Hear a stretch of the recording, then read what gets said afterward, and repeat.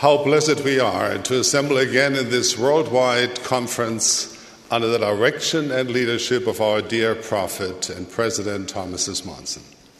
President, we love you and we sustain you with all our heart. During my professional life as a pilot, I relied greatly on the precision and reliability of computer systems, but rarely had to work my own personal computer.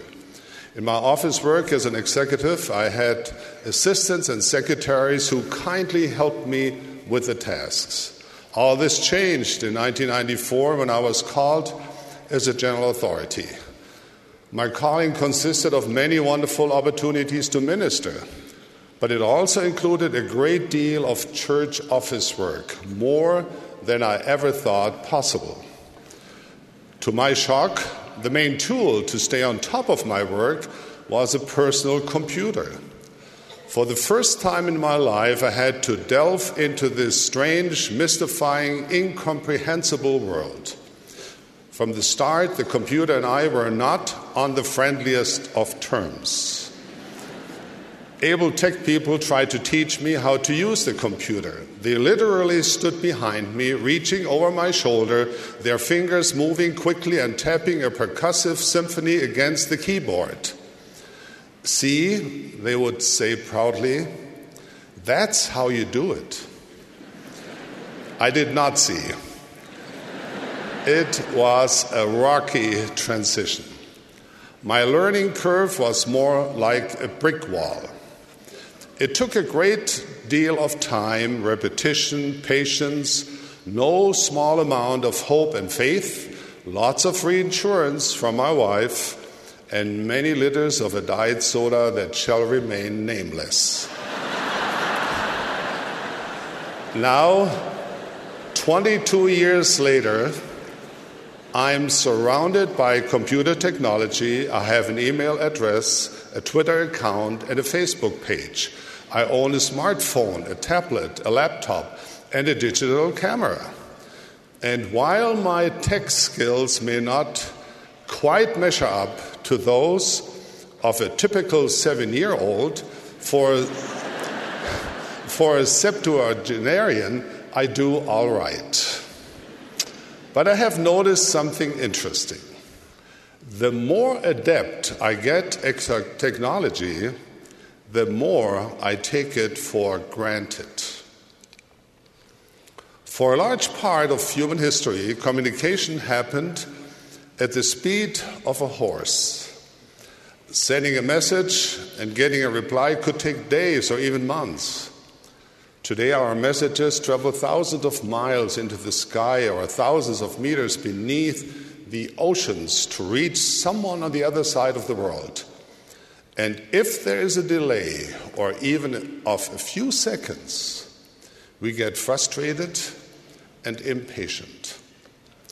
It seems to be human nature.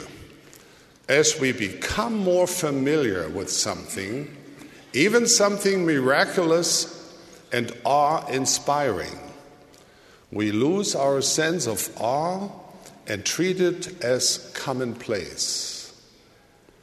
Taking for granted our modern technologies and conveniences may be a relatively small matter, but sadly, we sometimes take a similar attitude toward the eternal and soul-expanding doctrine of the gospel of Jesus Christ.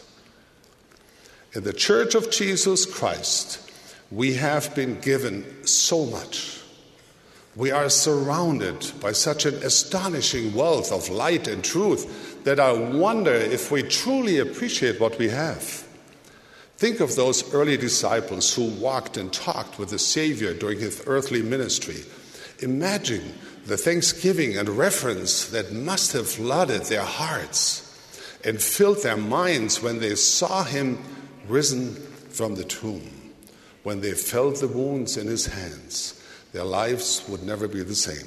Think of the early saints of this dispensation who knew the prophet Joseph and heard him preach the restored gospel. Imagine how they must have felt to know that the veil between heaven and earth has parted again, shedding light and knowledge upon the world from our celestial home above. But most of all, think of yourself. Think of how you felt when for the first time you believed and understood that you are truly a child of God, that Jesus Christ willingly suffered for your sins so that you may be clean again, that priesthood power is real and can bind you to your loved ones for a time and for all eternity, that there's a living prophet on the earth today.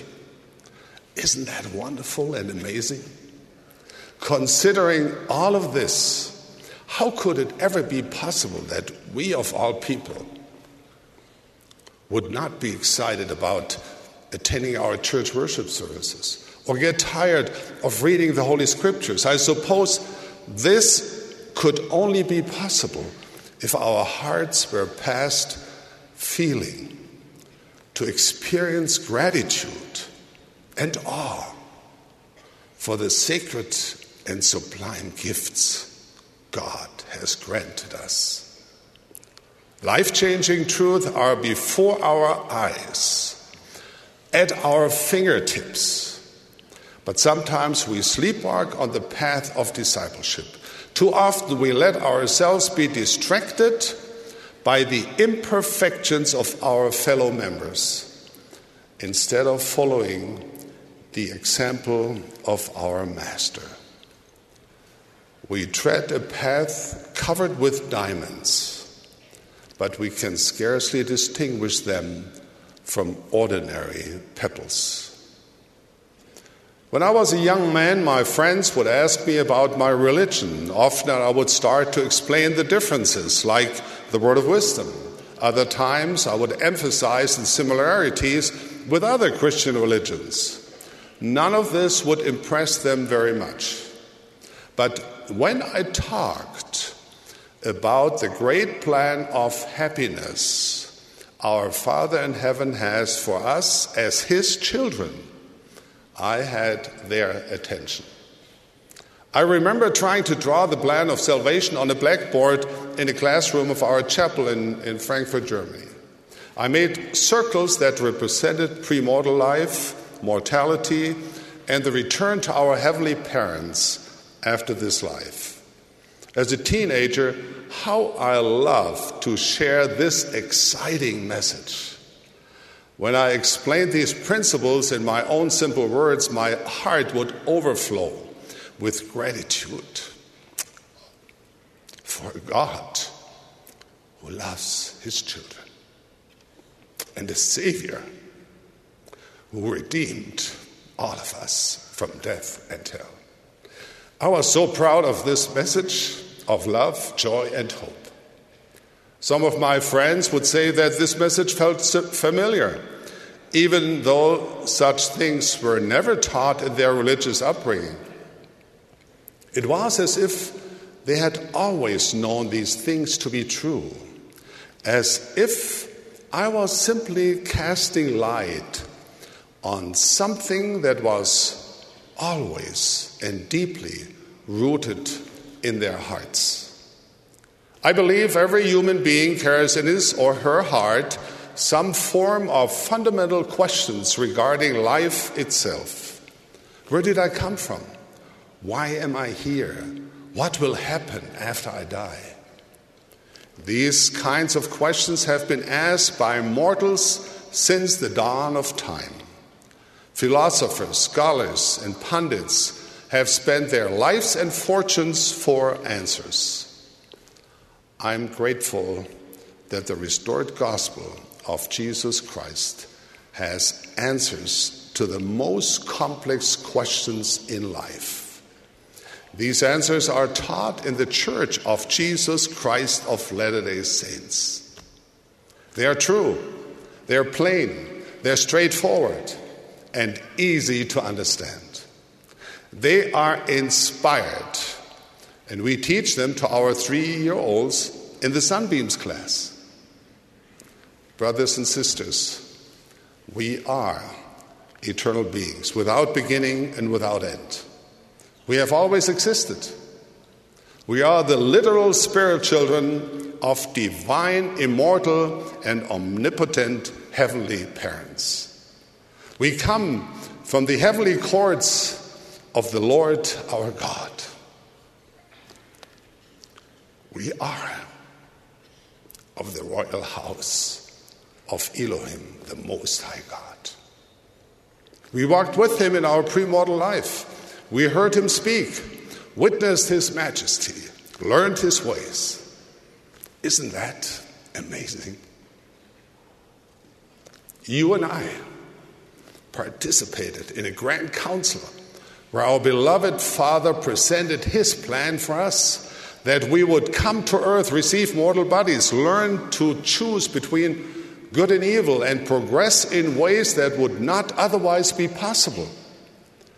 When we passed through the veil and entered this mortal life, we knew that we would no longer remember the life before. There would be opposition and adversity and temptation, but we also knew that gaining in a physical body was a paramount and of paramount importance for us. Oh, how we hoped that we would quickly learn to make the correct choices, withstand the temptations of Satan, and eventually return to our beloved parents in heaven.